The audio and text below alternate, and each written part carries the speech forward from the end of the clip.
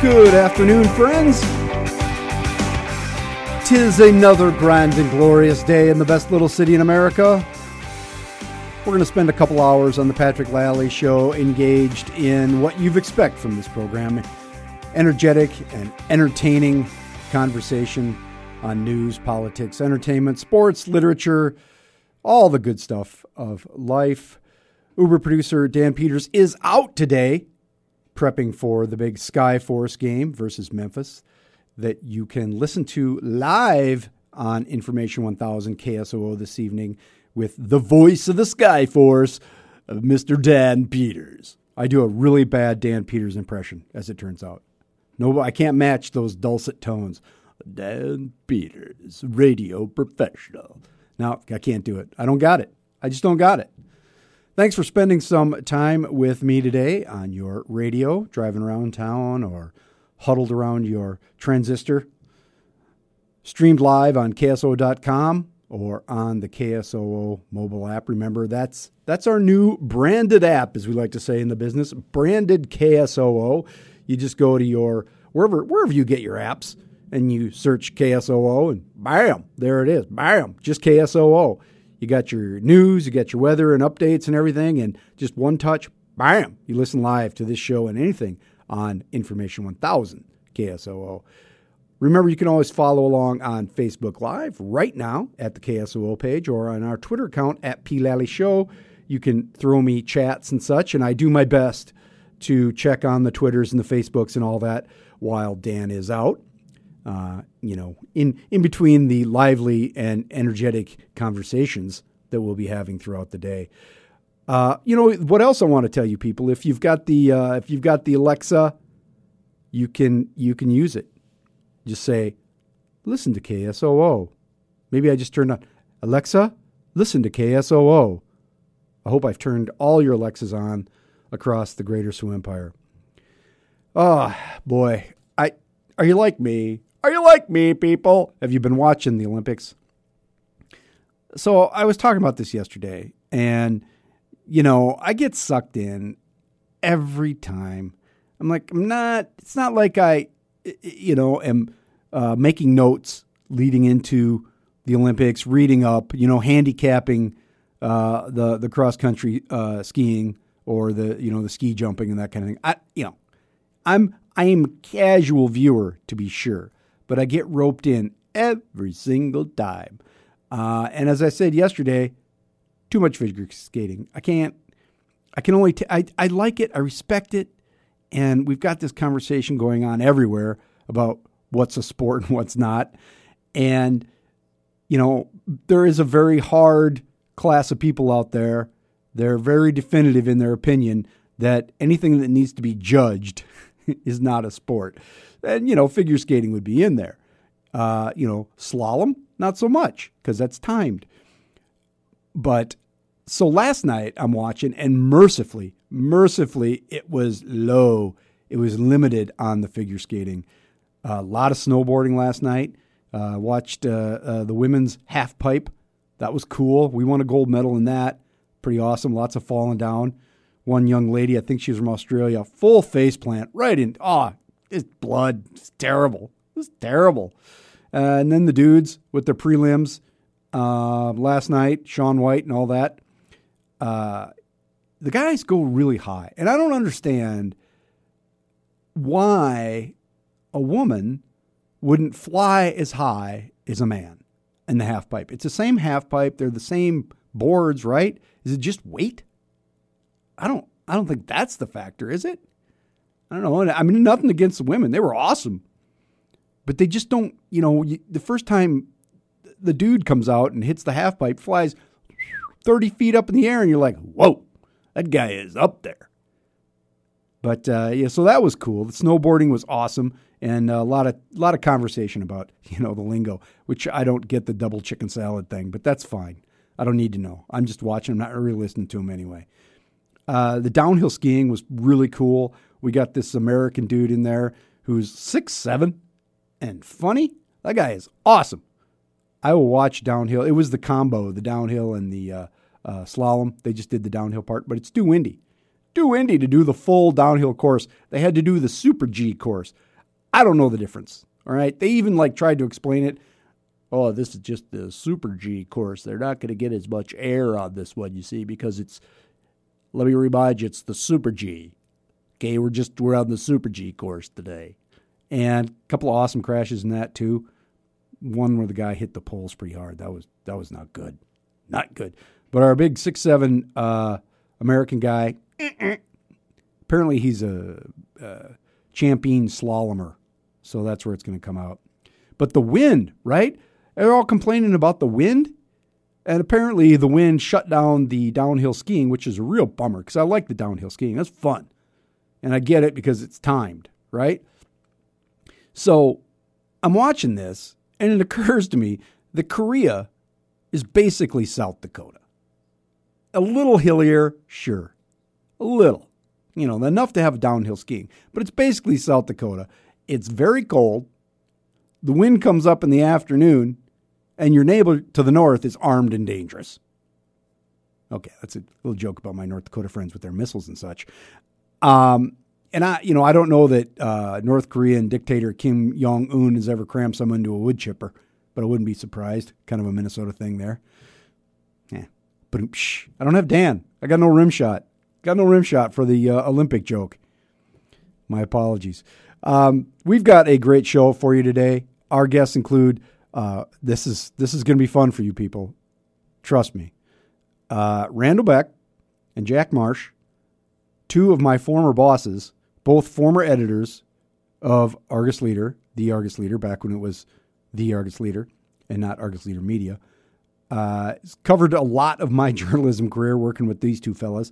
Well, they're both retired now, and they will be in studio to tell us about a new journalism venture that they've launched, had a big press conference this afternoon, called South Dakota News Watch. And we're going to find out what that's all about and how they're trying to change the world. And, tables are turned here. I'm in charge. This is my show, baby. So they're coming into my lair. And you'll remember both those guys probably from their various pursuits in the community. They're very high-profile dudes. And that'll be a fun conversation in the second hour. Boone Man, hopefully, will be with us for Weird Friends. We're going to review what's happening in your South Dakota legislature in the back half of that first hour. Then after the news and weather at 4, Corey Heidelberger of Dakota Free Press is my guest. We had some difficulty hooking up with Corey yesterday, but he's been able to extract himself from riveting discussion there in the South Dakota legislature. He's hanging out in Pierre this week. He'll be in for Blogger Showcase at 4 o'clock. And I'll have the P&L statement just after the next break. Today's topic, it's the big budget. We're going to talk about the big budget. That'll be fun for everybody.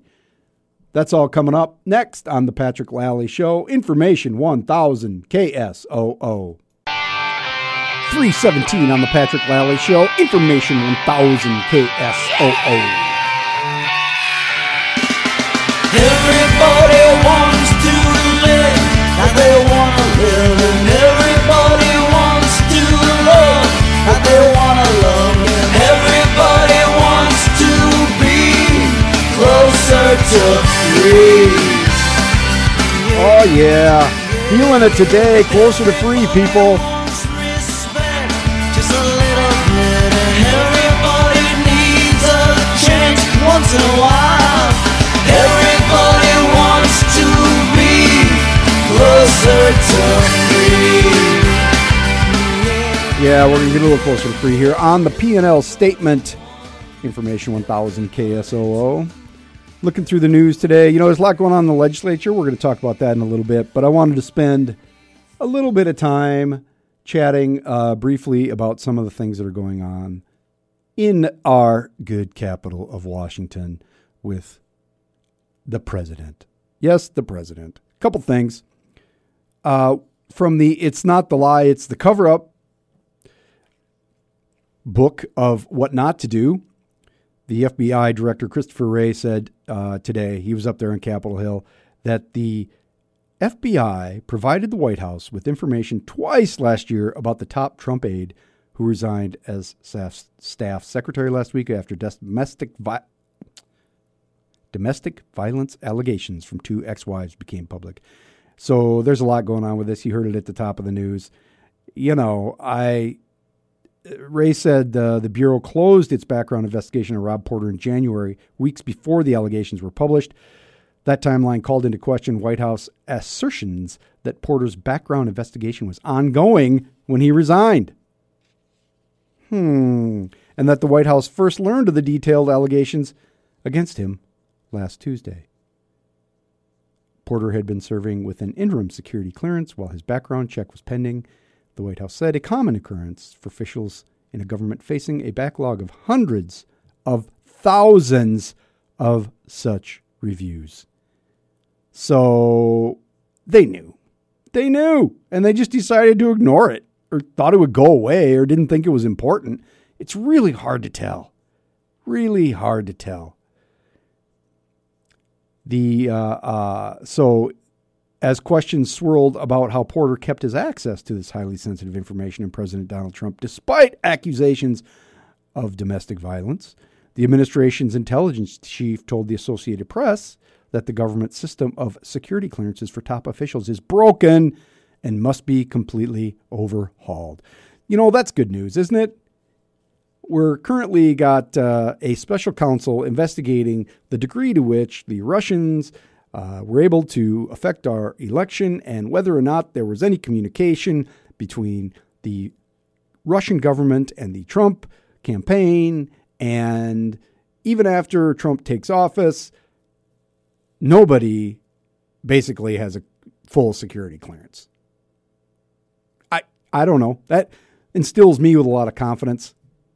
Things seem to be going just fine. It's fine. Everything could be fine. Which brings me to the budget. So we knew a lot of this. So, you know, the Trump budget dropped yesterday as I was preparing for yesterday's show, and I didn't really have much a chance to get caught up on it. There wasn't a lot of changes from the initial skinny budget, but there's some extra meat on the bone, as we like to say. So here's what we do know.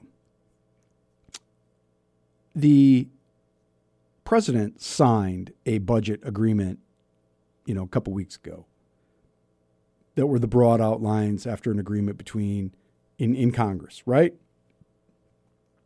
So he sends up a big fat budget, $4.4 trillion budget proposal with steep cuts to domestic programs, large increases in military spending, and a ballooning federal deficit that illustrates how far Republicans have strayed from their longtime embrace of balanced budgets.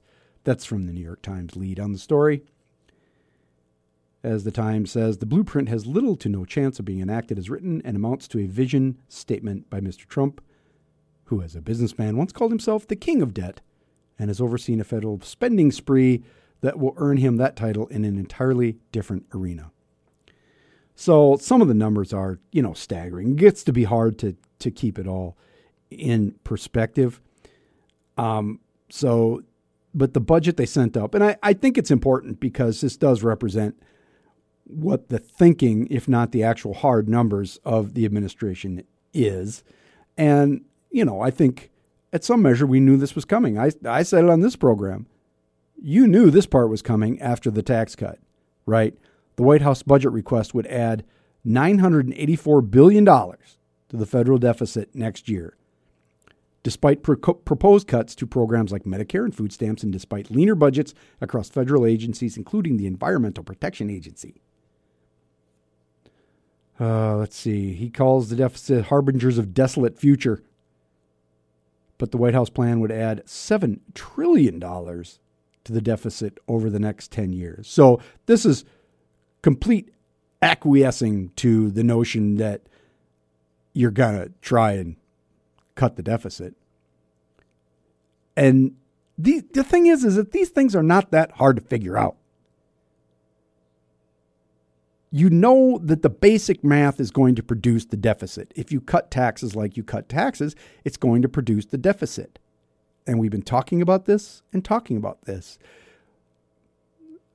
This plan is incumbent on a 3.1% annual growth in the economy.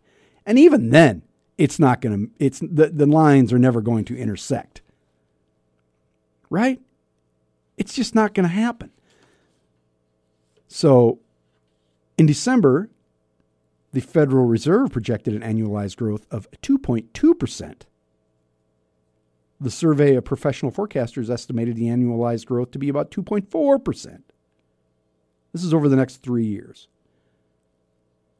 Well, nobody thinks that 3.1% is actually going to happen if they are an expert of any sort. But here's a couple other things that are in there, right? Slashing of transportation programs by $178 billion over a decade. Oh, federal crop insurance. Just slam Obama. Representative Kevin Cramer, a Republican of North Dakota, denounced the drastic cuts to the federal crop insurance program, calling them ill-advised. Representative Ed Royce, Republican of California and chairman of the Foreign Affairs Committee, said lawmakers in both parties would once again reject the president's deep cuts to the State Department foreign aid. There's, so let's see here. Plan contains at least $1.8 trillion in cuts to federal entitlement programs, such as Medicaid, Medicare, and food stamps. The other part I like is that instead of the debit card situation that they're running now, you just send them a box of food, which I'm going to tell you right now, you know who's not going to like that? The Grocers Association. They are going to hate that. I can tell you from experience, when you sue the federal government to get food stamp data, you know who shows up? The grocers. So the food stamp lawsuit that I was involved with and that's ongoing in about its 6th year, financed by the losers in that because the Argus Leader won a couple of times, still don't have the data. But the grocers come at you hard. They're not going to like that. Not going to like cutting food stamps. They're going to cut food stamps or SNAP, Supplemental Nutrition Assistance Program, by more than 30% over a decade. Work requirements for able-bodied recipients. They would replace the portion of the coupons that allow them to purchase food at a grocery store with a pre-made box of 100% American-grown foods provided directly to households.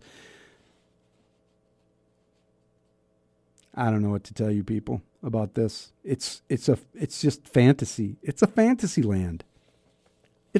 There's nothing realistic about any of it. Nothing. What do you think is going to happen when you cut Medicaid in South Dakota? Your nursing homes are going to go out of business because all those rural nursing homes depend on Medicaid to pay for the old person to stay in the nursing home. Their care is paid by Medicare. Their rent essentially is paid by Medicaid. And it's every single nursing home in South Dakota, particularly in the rural areas, is dependent upon those things. So you cut Medicaid, you're going to close nursing homes. I hope you're ready for that. I don't know. We're going to pay more for Homeland Security. $46 billion. A $3.4 billion increase for Homeland Security. And, Homeland Security is important. But it's all part of the efforts to crack down on illegal immigration and build the wall. The request calls for $18 billion for border security, including $1.6 billion to build about 65 miles of wall in Texas. More border agents, more immigration. It's a fantasy. This is not a policy difference here. The conservatives are up in arms. It's fantasy. Our federal government has become a myth. The deficit was coming down during the Obama administration. It was coming down because they had to spend a ton coming out of the box because of the recession. And a lot of people disagreed with that, but that's what they did. But it was coming down. It had gone up at the end of the Bush administration because of the wars. A lot of that's off budget. Anyway, it's a fantasy. Our budget is a fantasy. That's the bottom line on today's P&L statement. You can disagree with me. Send me an email, patrick@ksoo.com. Follow us on Twitter or on Facebook. Coming up after the break, we're going to have somebody for Weird Friends. We'll see who it is. This is the Patrick Lally Show on Information 1000 KSOO. 336 on the Patrick Lally Show. Information 1000 KSOO. You know, you can't say this show isn't nimble. The Boone Man ran into an unfortunate circumstance, and so we just go right down the list. We end up with Mr. Scott Hudson, who is more than an able replacement. In fact, I would say is preferable in many ways to the Boone Man. Oh, wow. There you go. Well, today, that's what happens when you get too busy and you can't answer the phone. No. We don't have to worry about that with me. Well, you're a very busy man, and it's actually very appropriate that we have you on the show today because the big celebrity Big Brother has kicked off, and of course, you are co-host of the Big Brother Gossip podcast. Yeah. You must be back in your element. Yes, I am. In fact, we got a show tonight, so I'm going through the live feeds, finding audio, getting prepped for it tonight. And yeah, this is the first time they've done a celebrity edition, so it's pretty exciting. Yeah, so the first time, I can't believe that. It's taken them this long to figure out Celebrity Big Brother. Yeah, the UK has had one, for years and years. I don't know why. I mean, we've actually, my co-host and I, we've always said they should have an all-comedian Celebrity Big Brother. Wouldn't that be great? That's a great idea because nobody is more dysfunctional than a room of comedians. Exactly, and there will be no worrying about, saying the wrong thing because none of them care. No hurt feelings because they're already all hurt. Exactly.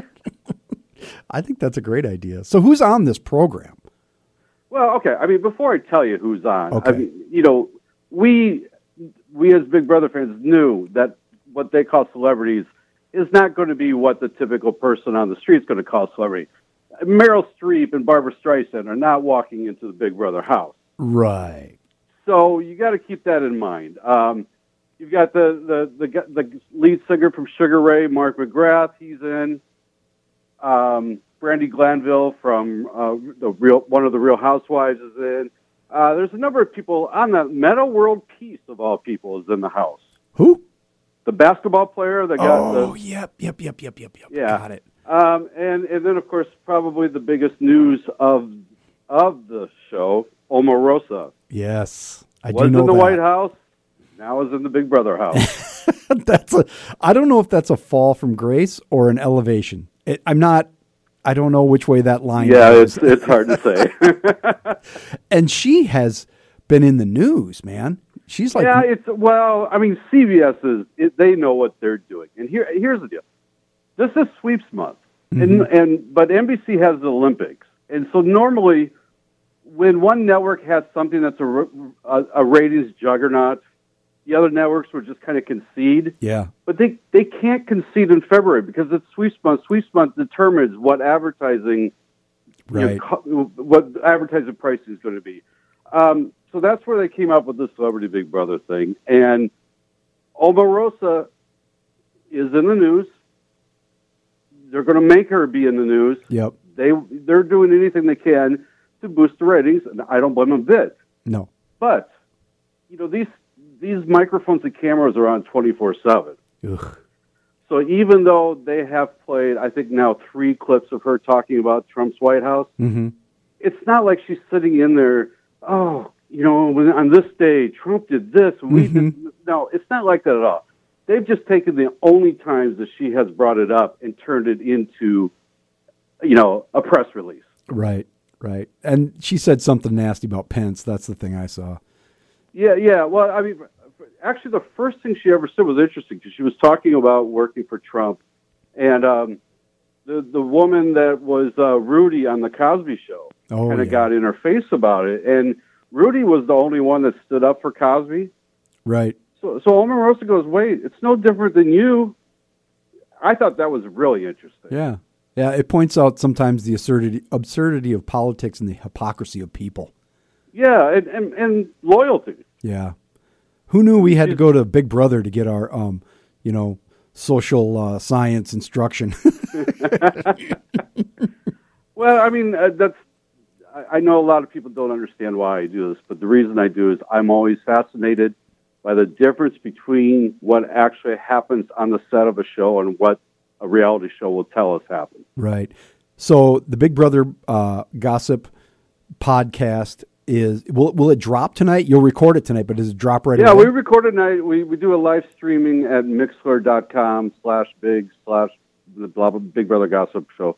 But yeah, it'll be in iTunes and everything after that. And are you still just killing it on iTunes? Well, we've only had one. I mean, this is a short season. That's the other thing about it. They're doing like 12 TV broadcasts in 19 days. Oh my gosh! It is the Olympics of Big Brother. Oh, it pretty much is. So yeah, we're only on our second one. Our first one did pretty well in the ratings, but we gotta. By the time we get ourselves really rebranched or branched out again, the show will be over. Yeah, yeah. Well, maybe this Omarosa stuff will help your downloads. Well, I'm hoping because we have some things. I mean, even though I said the Trump stuff hasn't been as big of a deal as they've made it, she has said some other things that I think some people will want to know she said. Let's just throw it out that way. There you go. Hey, plug the live stream for me one more time and then put it up on Twitter and I'll share it onto the P. Lally Show so people know where to go listen to that if they want to do it live. It's mixer.com and then it's /BIG, Big Brother Gossip Show after mixer.com, but there's hyphens in between each word. Got it. Mixler? MIXLER? No E, MIXLR. MIXLR.com. You can listen to the Big Brother Gossip Show with Mr. Scott Hudson and your co-hosts. How many co-hosts? 2. My friend Mike and Colette Lala, who also does Day Drinking with Scott and Colette with me. You're just you're a podcast master. Now, if I could only make some money from it. Well, when you figure that out, let me know. Mr. Scott Hudson, thank you for helping us out today. I really appreciate it. Oh, it's great talking to you. All right, talk soon. Coming up next on the Patrick Lally Show, we're going to chat with Corey Heidelberger of Dakota Free Press and find out what's going on out in Pierre with your legislature. This is the Patrick Lally Show, Information 1000 KSOO. 346 on the Patrick Lally Show, Information 1000 KSOO. And we are joined on the phone from the state capitol in Pierre, South Dakota, Mr. Corey Heidelberger. Corey, how are you, man? I'm great, Patrick. Thanks for having me. How's Pierre today? Pierre is sunny, and I'm looking out the window. It appears to be thawing just a little bit, so it's warmer and nicer than yesterday. Pop in the earbuds with our free radio. Excuse me. My bad there. So you decided to spend a couple of lovely winter days in Pierre. Why would a man do such a thing? Well, I tell you, first of all, specifically to me, in my blogging, I do like to come every now and then and go see what's going on, the way that, real reporters do when they grow up. They actually go to the scene of what's happening. And, Sioux Falls, they have the newspaper has their reporter here. Bob Mercer's here in Pierre. We have the AP reporter, South Dakota Public Broadcasting reporter. So we have press here. I like to join them every now and then when it fits in my schedule and just see for myself what's going on. Besides that, I love coming to Pierre. Every time I come in this Capitol building, it is to me, it's the most important building other than my house in this state. It is a thrilling building to be in. It's an honor to be in it, and it's important to be in it. Really important things happen here. So it's just always exciting to come and watch the process happen. Even when the process is doing silly things, it's an important process to witness. And there has been some silliness going on. I should mention that you blog at dakotafreepress.com. And and from time to time, once a week or so, we have you on to talk about stuff going on in the legislature. And man, it's been coming fast and furious. You have been writing, you wrote yesterday about some of these things have been defeated, but the whole open primaries issue about trying to allow people who are registered independents to vote in primaries, I find this fascinating. It made it to the House floor, which I was even surprised by, and it was a pretty good vote. Why they only lost 29-37, which you would think the Republican Party would be trying to keep people out of their primary. But I think it's a fascinating discussion. What did you make of the fact that it was so close? Well, I tell you, I'm told, and this is one of the benefits of coming to the Capitol. You do hear a few things you might not hear just reading things on the internet. I'm told the votes were there for that bill. This was Drew Dennert's bill to allow independents to pick which primary they want to vote in.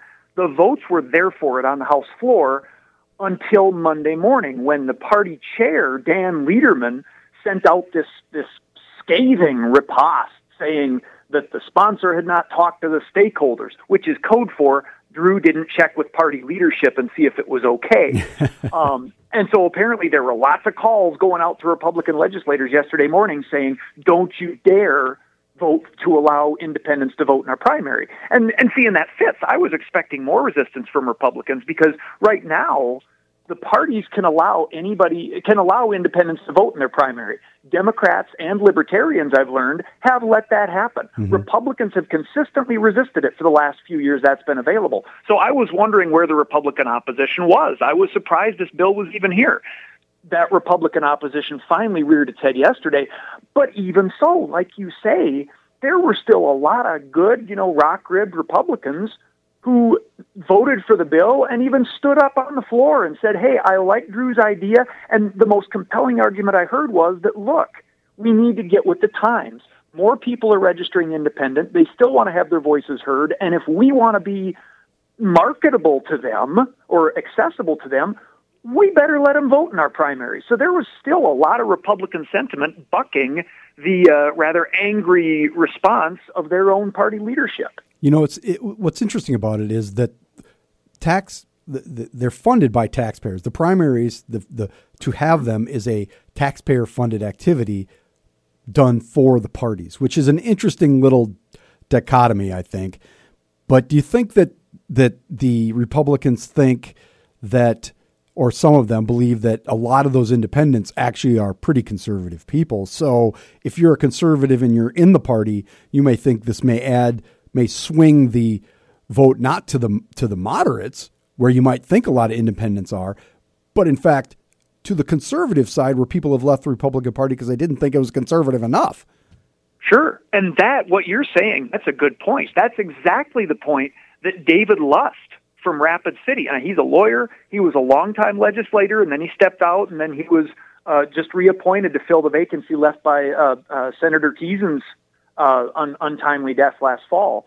Lust is back here, and he said exactly that. He said the reason independent registration is so high is because our own party, and this is Lust criticizing Republicans. This isn't me doing my spin. Mm-hmm. Lust said Republicans have gone to Washington and allowed deficits to spiral out of control. They violated one of our fundamental principles. And Lust said that's who the independents are. They're real Republicans, real conservatives who are disgusted with the Republican Party. So Lust himself was making that point on the record on the House floor yesterday, that a lot of independents are really just conservatives who want an honest conservative party and aren't getting that from the GOP. And the other thing that's interesting about that is there. I'm trying to remember what's on the ballot this time around, but there were ballot initiatives last time to change kind of the party system in the elections, and there is another effort underway to have a ballot initiative.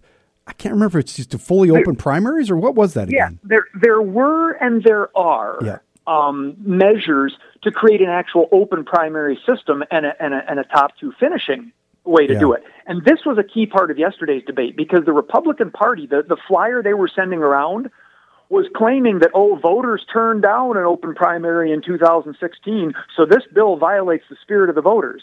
Okay, everyone pause and laugh at Republicans complaining about violating the spirit of the voters in initiative. Yeah, that's right. But I am 22. Drew Dennert's bill was not the initiative that was before voters in 2016. 2016 was a completely open primary where anybody just walks in day of, everybody gets the same ballot, everybody votes, and the top two vote getters go to the general. Mm-hmm. That was completely different from Drew Dennert's bill. Drew Dennert said, if you're an independent, on your voter registration card, you can mark which primary you want to vote in. You have to do that 2 weeks before the election at the latest. And then, once you've marked that, when you walk in, there are still two separate primaries, but you, independent who made a choice, you get one or the other and you vote in the one that you indicated. So Drew's position is totally different from the open primary bills that we've seen on the ballot. Am I wrong that the party, before we go to break here, could do this on their own without the legislature, right? Well, yes. If the party wanted independents to participate in their primary, they could say that tomorrow, and I think could still make that happen this year. That's what the law allows right now. That's interesting. But as it is, the Republicans haven't. And independents, if they want to vote, they can come to the Democratic primary if we have one. We are going to take a short break here and come back and talk after the news and weather with Mr. Corey Heidelberger. He is a blogger at Dakota Free Press and is, in fact, in Pierre as we speak. We'll be right back on the Patrick Lally Show. Information 1000 KSOO. 358 on the Patrick Lally Show. Information 1000 KSOO. And we're going to be back talking with Corey Heidelberger here in just a minute. But first, I need to tell you about this Friday, Saturday, and Sunday. It's the 38th annual Artists of the Plains Art Show and Sale. That's from 5 to 9 on Friday, 10 to 6 on Saturday, 10 to 3 on Sunday at the Hilton Garden Inn in downtown Sioux Falls, free and open to the public, featuring artwork from more than 25 local and regional artists from 5 states, including Augustana University students. That's at the Hilton Garden Inn downtown. Coming up next, more Corey Heidelberger, then Jack Marsh and Randall Beck about South Dakota News Watch. This is the Patrick Lally Show on Information 1000 KSOO.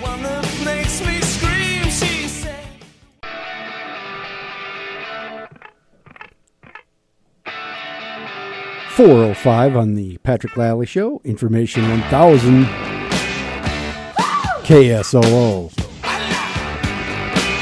Darling, you got to let me know.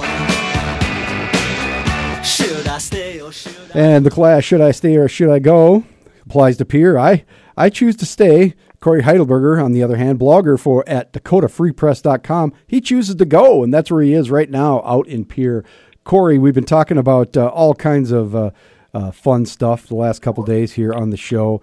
One of the things that you've been covering is the discussion over sales tax on food, which, you always figure is just going to die, right? Because we're never going to change. There was another effort to do that and some sort of ancillary bills that sort of go along with that whole sales tax issue. What happened with sales tax on food this time?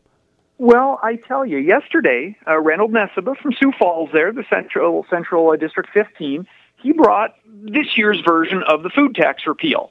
And there are a couple of others, but Senator Neseba's was different. It addressed something that we wrote into the teacher pay increase 2 years ago. There was a little kind of sweetener to that deal where we said, okay, when we finally get the Amazon sales tax, from online sales, that Supreme Court case that's coming up, there's a law right now, thanks to that deal, that says when that money starts coming in, for every $20 million we get, I think it's $20 million, we're going to cut our sales tax rate by 0.1 of a percentage point. So, the deal was, hey, if we get $100 million in online sales tax, we'll drop the state sales tax rate back to 4%, the way it was before the teacher pay increase. Heck of a deal, right? Yeah. Well, Reynold Neseba said, okay, let's actually target that sales tax relief. Instead of doing it as just a blanket, 0.1% drop in the sales tax, let's use every $20 million we get to cut the food tax by 1%. Yeah, that's because right now you pay on food. Is it the first 5? Yeah. Right now you pay 4.5% state sales tax, and then your municipal tax, whatever that is, probably 2%. We pay that on everything, on food, just like we do shoes, whatever else we're buying. And so that's a very interesting. So in the course of several years, we could drop that food tax till it's gone. Right. If we get $90 million in new online sales tax revenue, poof, we would then effectively say there's no more tax when you buy your food, just like is the case if you go buy your groceries over in Pipestone or Laverne or over across the border in Iowa, because there's no state around us that imposes sales tax on food. But that went down. That went down. But did you think that there was some interest in the argument, at least? Oh, There was, and actually a couple of Republicans on the committee. I apologize, I don't have my notes. I don't remember which one specifically. Right. But well, actually, I think Ernie Otten from within your listening area there. He said that this issue comes up every year, but that this one was the best one he'd heard yet. Well, there you He still go. voted against it, but they liked Senator and Professor Nesseba's thinking, and that's what you get when you elect a university economist. You get some good ideas that even Republicans might buy into. So Reynolds made a good impression, I think, on the committee with this idea, especially in pointing out that this is tax relief that's already in the chute. It basically would have been revenue neutral. We were no longer talking about lowering the food tax and then raising your tax on something else. He was just transferring revenue, and that it had some appeal, but not enough appeal to get the votes. That's a very interesting idea and one I hadn't heard before. I like that idea a lot. Yeah.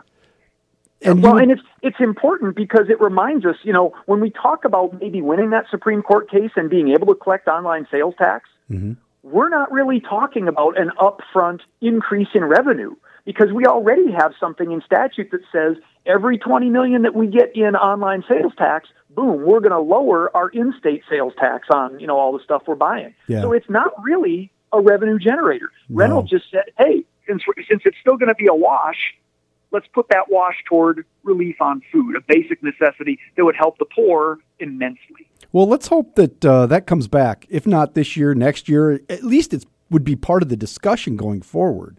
That would be awesome. Yeah, well, and that was part of the opposition to it this time, or at least what I heard voiced by some was, well, we shouldn't count our chickens before they're hatched yet. We don't know if we're going to win the Supreme Court case. Okay, fine. Supreme Court's taking it up this year. Next year, that'll be a done deal. And if we win the case, then we can say, all right, money's coming in. What do you say now? Yeah, we'll see. It'll be a great discussion. Corey Heidelberg. Why do I keep stopping halfway through your name? Corey Heidelberger. He is a blogger at Dakota Free Press, and we have him on about once a week, and hopefully we'll get you back on next week, Monday or Tuesday. Does that sound good, Corey? That sounds great. Be glad to help out. Thanks for the help today, and we will talk to you soon. Very good. Have a good day. Coming up next on the Patrick Lally Show, we got Randall Beck and Jack Marsh. That's true. Two of my former bosses coming into the studio to talk about South Dakota News Watch. Looking forward to it. This is the Patrick Lally Show, Information 1000 KSOO. 416 on the Patrick Lally Show, Information 1000 KSOO. And I am very pleased. I think I'm pleased. We'll see how this goes. To have in the studio with me today two of my former bosses. There's a lot of journalism experience hanging out in this room. I don't know what that means exactly. A lot of untold stories. Jack Marsh and Randall Beck. And they are here because they have launched South Dakota News Watch, which is something we're going to find out about today. But you guys can't go away quietly. You both retired. Now you're back in the news. What's up with that? Tell us about South Dakota News Watch. Yeah, thanks, Patrick. It's great to be here. And I'll start off, Jack, and then you jump in and interrupt me, as you're inclined to do anyway. If I get off track, you correct me. I will. Really, Patrick, it started, about 2.5 years ago when Jack and I, on the sidelines, sort of still retaining a love for this business that you know well, really observed what you certainly saw, and that is across the state, across the nation, sort of a declining level of the kind of journalism that used to be our stock and trade, what we used to call mid-level enterprise. That sort of journalism speak for in-depth work that really sort of connects the dots here in South Dakota, and we believe the kind of journalism that people need to make informed decisions about their state, whether it's agriculture, environment, politics, or public education. And we just saw a declining level of that, not just in Sioux Falls, but across the state. And we really, just the two of us over coffee, said to ourselves, what could happen as a result of that? Is there a need for someone with no real axe to grind, and certainly not looking for another career? Is there an opportunity for us to maybe step into that? And so that really precipitated a series of conversations. and meetings with media executives here in this state, as you know, because you were at the Argus at the time. Yep. That really to sort of bring together media leaders in the state and ask this question: is there something we ought to do? And out of that became this.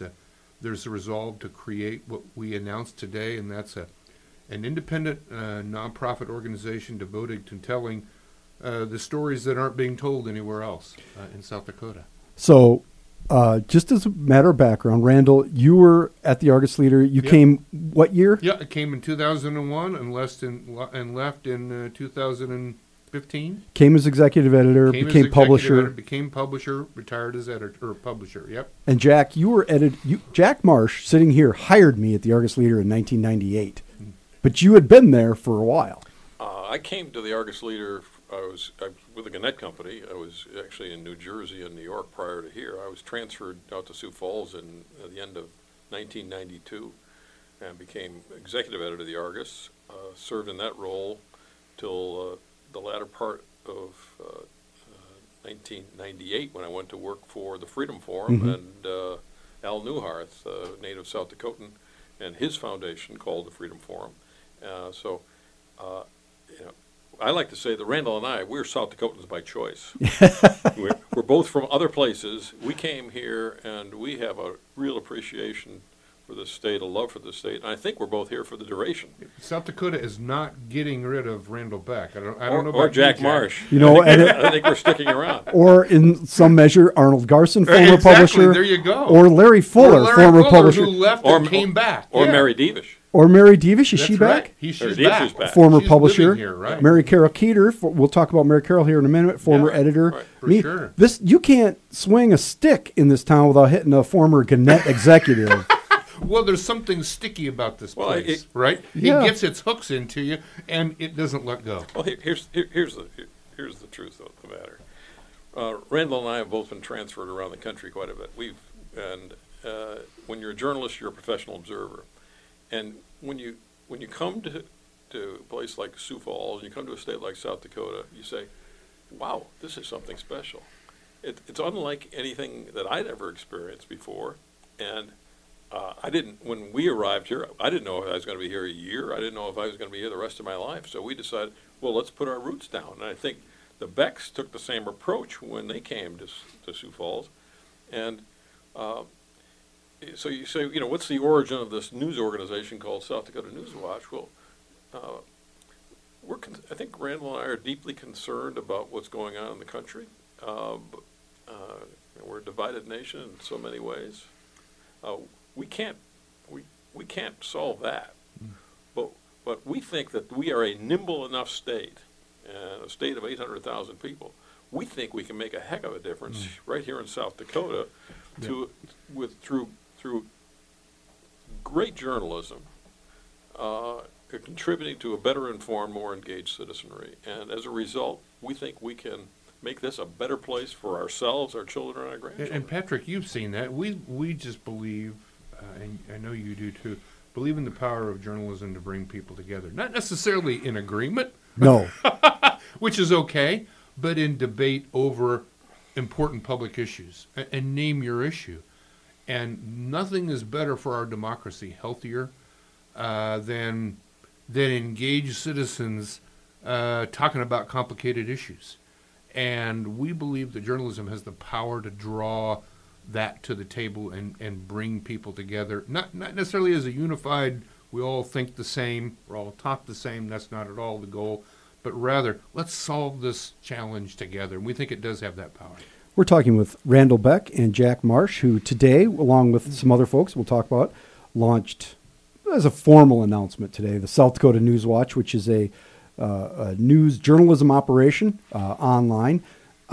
So you have a website, and you've got looking at it right now. You got a Custer Fire story up there right now, and some other stories about rail lines and rail transportation in South Dakota. What happens? So you post a story here, and Yep, that's a good question. I would say, Jack, you dive in here, but we really see our primary goal as partnering with the existing media organizations in the state. They're the ones, whether it's Argus Leader or the Freeman Courier or the Rapid City Journal or KELOLAND Television, that have the relationships with the viewers, with the citizens, with the readers in this state. So we want to partner with them, and so we are working directly with them to deliver the news content to them so that they use it in their products, digital, print, broadcast, and otherwise. Yes, we have our website, sdnewswatch.org, and welcome the public to that, and we'll be able to see all of our content there. But we believe ultimately what will make this effort successful is the relationships with those media organizations that are the trustworthy providers of journalism in those communities. We believe that's our primary outlet. Jack? Mm-hmm. Absolutely. And I think we have a very good relationship with the community newspapers throughout the state, with broadcasters throughout the state. In fact, much of our early financial support has come from the South Dakota broadcasters and has come from newspaper publishers and executives around the state. Not exclusively, but certainly a good part of it.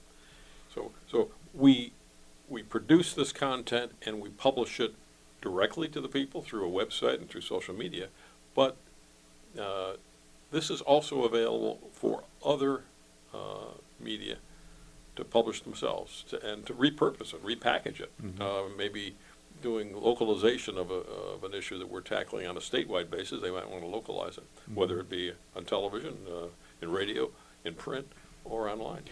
I know that you have enlisted Mary Carol Keeter, another former Argus Leader editor, and I noticed too that you have a couple stories up here. One, as I mentioned, on Custer Fire, and one on the dangerous rails. Aging lines, old tankers posed ongoing threat, which sounds like a pretty straightforward piece of investigative journalism, public service journalism. And that is written by, and I'm going to mess up his name, but Bart Fancook. Bart Fancook, and now he is a former editor at Rapid City Journal. So we have right? our news staff at South Dakota Newswatch is, the caliber of these journalists is just, it's so impressive. So we have the former editor of the Argus Leader, the former editor of the Rapid City Journal have come together, and they are our two-person news staff. Randall and I, we are as volunteers. We happen to be co-chairs of the board, but we aren't in this for another job. We wanted to, we believe in this cause. We're behind this cause, but we are not doing the journalism. Mary Carol joined us a year ago as executive director to help us stand up the organization. Yeah, exactly. Kind of geared up and do a lot of the groundwork and did a terrific job. And as we evolved into this, our pilot year, it became clear to her and clear to us that she wanted to stay involved, and so it sort of morphed into a part-time editor role. Yeah. So my question is, are you guys like line editing? Does it go back and forth? Just around the table? It's like, I think we could. You might imagine, Randall and I still are editors at heart. Yeah. But we don't want to meddle too much. Yeah. We have great confidence in Bart Fancook and in Mary Carol Keeter. Yeah. Their professionalism. These are two top-notch journalists with great experience, and Mary Carol knows this state as well as any journalist in South Dakota. Bart Fancook is a little newer to the state, but he's a man of great experience. Has worked for some of the great newspapers around the country. So we are delighted that we could launch South Dakota Newswatch with this caliber of a staff. As you might guess, we've had a good time, though, as former editors, talking about stories. Yeah. Right? And have you done this yet? You look across and you sort of you're looking down, you're reading, and this is a classic Randall movie. Looks up and you go, "What's the story about?" I know that's happened. And we're going to come right back after this short break for the news and weather and find out if that has happened. This is the Patrick Lally Show on Information 1000 KSOO. 434 on the Patrick Lally Show. Information 1000 KSOO. And just because the old bosses are here doesn't mean I quit playing the Clash. There you go, people. train in vain. We are continuing our conversation with Jack Marsh and Randall Beck, who are the co-chairs of the board. Is that fair to say? Is that the proper title of South Dakota News Watch? Yeah, that launched today. And we are talking about journalism and in the modern era, and this effort by these two guys and a bunch of other people to bring public service journalism back to South Dakota. So you launched today. You've got media partners. In the modern era, we know that the hardest thing about journalism is paying for journalism. Yep. How are you paying for your journalism?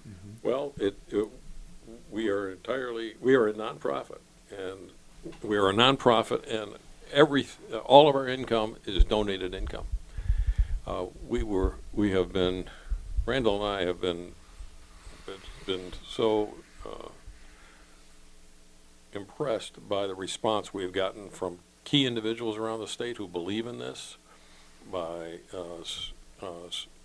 some foundations, including the Sioux Falls Area Community Foundation, the South Dakota Community Foundation, the Watertown Area Community Foundation, and so every dollar that we have that supports our operation is donated income. We don't take any advertising. We don't sell anything. South Dakota News Watch belongs to the people of South Dakota. We're a 501c3, so we're officially recognized as a nonprofit organization by the Internal Revenue Service. And this is about pure journalism without a political agenda, without, as Randall said, without an axe to grind. This is, for a couple of old journalists like us, Randall and I have 82 years combined in this business. This is a high watermark for us. To be able to launch an organization like this that's just in service to the people of the state of South Dakota. A bit more elaboration on the financial side, because it's important people understand that this is not just an entity that will be supported by people with deep pockets. While we welcome those folks and all of their names, every donor is listed on our website. We will ultimately move to a system, Patrick, where every reader feeling the need for quality journalism will be welcome to donate at whatever level they feel inclined. So we don't have that full-throated sort of donor development system in place, but will, so that a family where wants to put $100 in, that's great. The family puts $1,000 in, that's great. We expect that people across the state, no matter what their means, will feel this is something they can get behind and support financially. We think that's a big part of our future. But I also want to lift up the foundations and donations aspect, the foundations aspect. Many of these being created around the country, and Patrick, you know that this is really the new face of journalism as the nonprofit world. 150 or so of these around the country. That's a lot. I didn't know it was that high. ProPublica being one of the ones that everybody's heard of. MinnPost is another one that people. Texas Tribune. We believe that a big part of our future is the foundations, both regionally and around the country, that have really made it their business to seed the operation of these nonprofit organizations. So. You have we're talking with Randall Beck and Jack Marsh from South Dakota News Watch, launched formally today. You have an editorial independence policy on your website, and people can go see that at sdnewswatch.org, and I'll share that on my Twitter feed. Yeah. How do you guarantee editorial independence when I look at your list of donors, there's people there that have their axe to grind, not in a bad way. I mean, they have perspectives and policies that they may want. This has always been an issue for media in general. How do you maintain independence from your advertisers and all of that? You guys are pulling this up by the bootstraps. Mm-hmm. How do you maintain editorial independence when you are dependent upon all these different people to pay the bills? Mm-hmm. That's the deal. We say if you believe in truth, if you believe in the power of good journalism, if you believe in this democracy, we invite you to participate, but if you make a donation, even a sizable donation, you will have no say in the stories that are pursued and how they are pursued. That's the deal. Mm-hmm. And Jack and I are not, I mean, nobody on the board is selecting the stories. As you may know, Mary Carroll is now working with an advisory, a content advisory group of editors from across the state. I think there's, 6 or 7 on it now, and it will grow a bit over time. And that's really her, that's her working group of folks who advise on story selection, editorial judgment, that kind of thing. The governance board, the board of directors, 9-member board of directors, has no engagement with the story selection. And we think that's a key, and we're really proud of that. We think that, in a very public way, is one sign, Jack mentioned others, that money can't buy influence, money can't buy spin. That's certainly the case with South Dakota Newswatch. And we're not out soliciting protection money. And that's important for people to realize. Yeah, for sure. And if you go to our website, and I urge your listeners to do so, go to sdnewswatch.org. In addition to seeing the content that we're now producing, you can look at our various policies. Mm-hmm. You can see the list of donors at $500 and above. You can read the editorial independence policy. We are an organization that believes in transparency, that follows a strict policy on transparency. You'll be able to read our tax return as soon as we file it. It's due May 15th. We'll put that up on the website. That's the only way we can operate and expect people to trust us. Yeah, that's what this is about. It's about trust. And that's really the best way to do it, I believe. When I think back to my days at the Argus, Patrick, you certainly know this. Jack, you knew it from your career.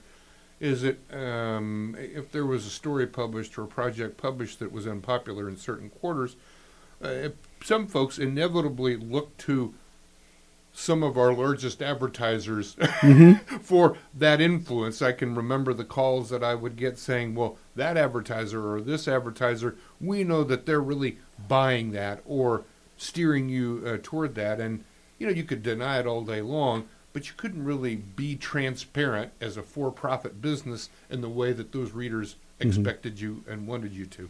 Here, we're an open book. Our books are open. Our donors are open, and we think, just like government transparency, that secrecy builds suspicion, and we're the anti-secrecy organization. And transparency builds trust. Yeah. We're going to come right back and talk more with Randall Beck and Jack Marsh, who today launched formally South Dakota Newswatch that you can go see right now at sdnewswatch.org. We'll be right back on the Patrick Lally Show. Information 1000 KSOO.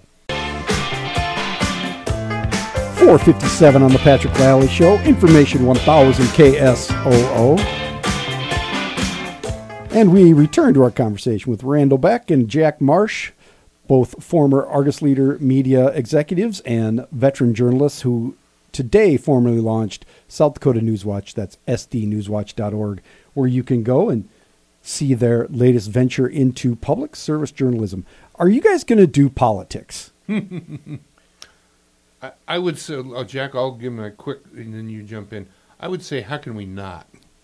Now, it may not be the politics or political coverage, that we're seeing at community newspapers or on KELO, but I think we're interested in identifying an opportunity for us in this political year, right? Big political year, to find a place into that. We haven't identified it, but I think if we don't somehow acknowledge it, in whether it's issues or candidates, I think we're out of sort of step with what's happening in South Dakota.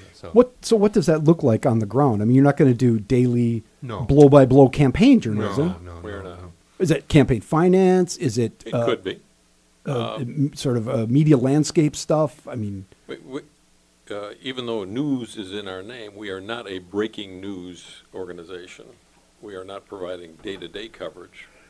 We do what we could call in the business enterprise reporting, or you might think of it as public service journalism, investigative journalism. So there no doubt will be stories that we want to pursue that are in the political arena. I think we just don't know. I think a good sort of early indicator of how we might finesse that, Patrick, is the legislature. It's the same kind of thing. We certainly are not going to be there. I mean, Bart's not going to travel to Pierre regularly, cover committee hearings.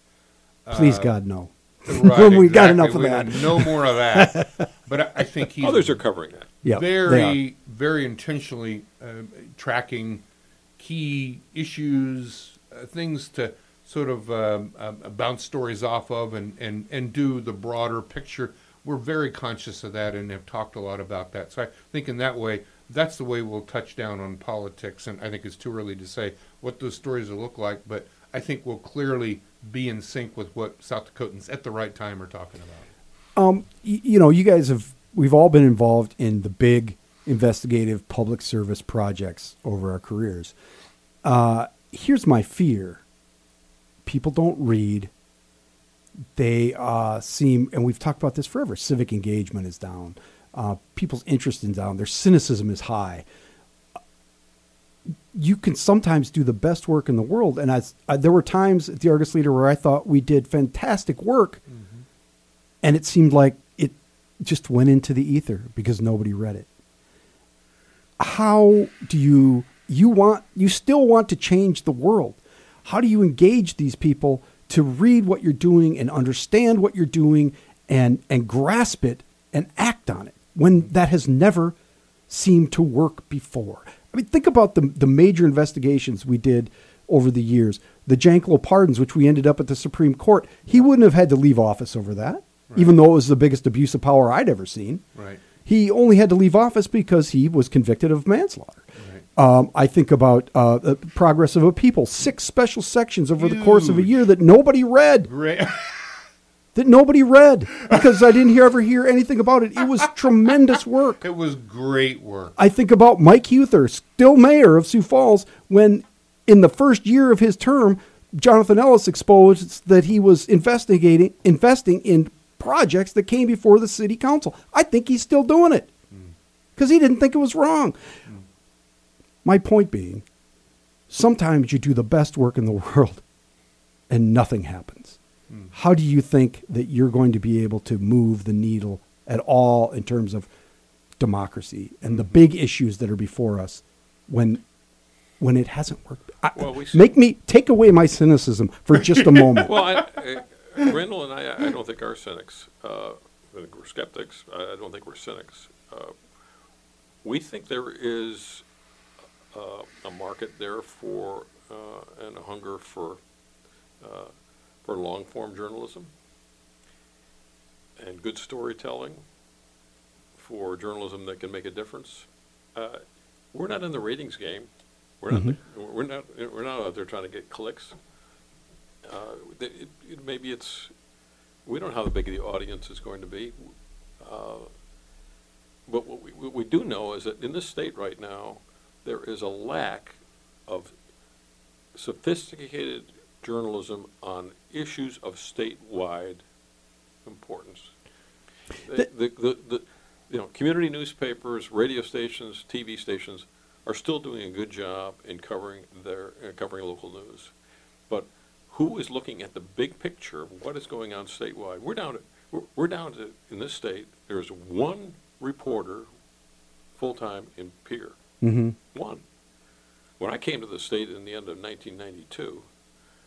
The Associated Press, 2, 3 sometimes. Well, the Associated Press had a staff in South Dakota, I think close to 12. They're down to 1. The Argus Leader had a full-time bureau in Pierre. The Rapid City Journal had a full-time bureau in Pierre. The AP had full-time people. During the legislative session, everyone descended. On Well, Pierre. that was a different day, Jack. It was. I think. But the resources are not focused today on stories of statewide significance, and that's Patrick, that's where we can plug in. I think it's a great question. I think in many ways it's the question that we wrestle with, and I think it's important that we not be, I know we're running out of time, that we not be Pollyannish in how we answer this question. Jack's right. We got to do the right thing and produce good journalism, but I think we can't just do that.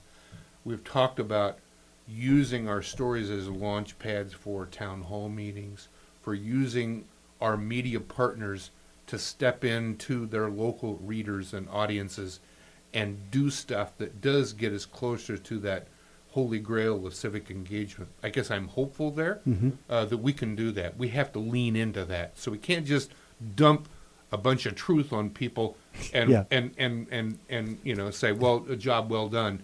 We got to take another step. Gentlemen, as I said, we could talk about this all day, and maybe we will, but it'll be off air. I really appreciate you coming by. I know it's been a busy day for you.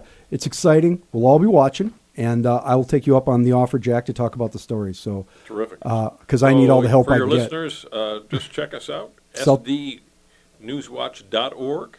You can see the coverage we're now providing, the content we're providing, as well as find out more about what makes us click. Patrick, thanks for letting us be on. Thank you. We're going to finish up here in just a moment. This is the Patrick Lally Show, Information 1000 KSOO.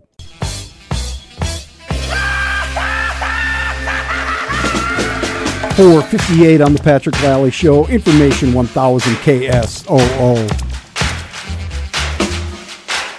Coming up on Saturday, a concert for veterans featuring John Michael Montgomery, 3 p.m. at the Washington Pavilion. It's a complimentary concert for veterans and their families in honor of their service to this country. Tickets are free and available through the VA hospital only.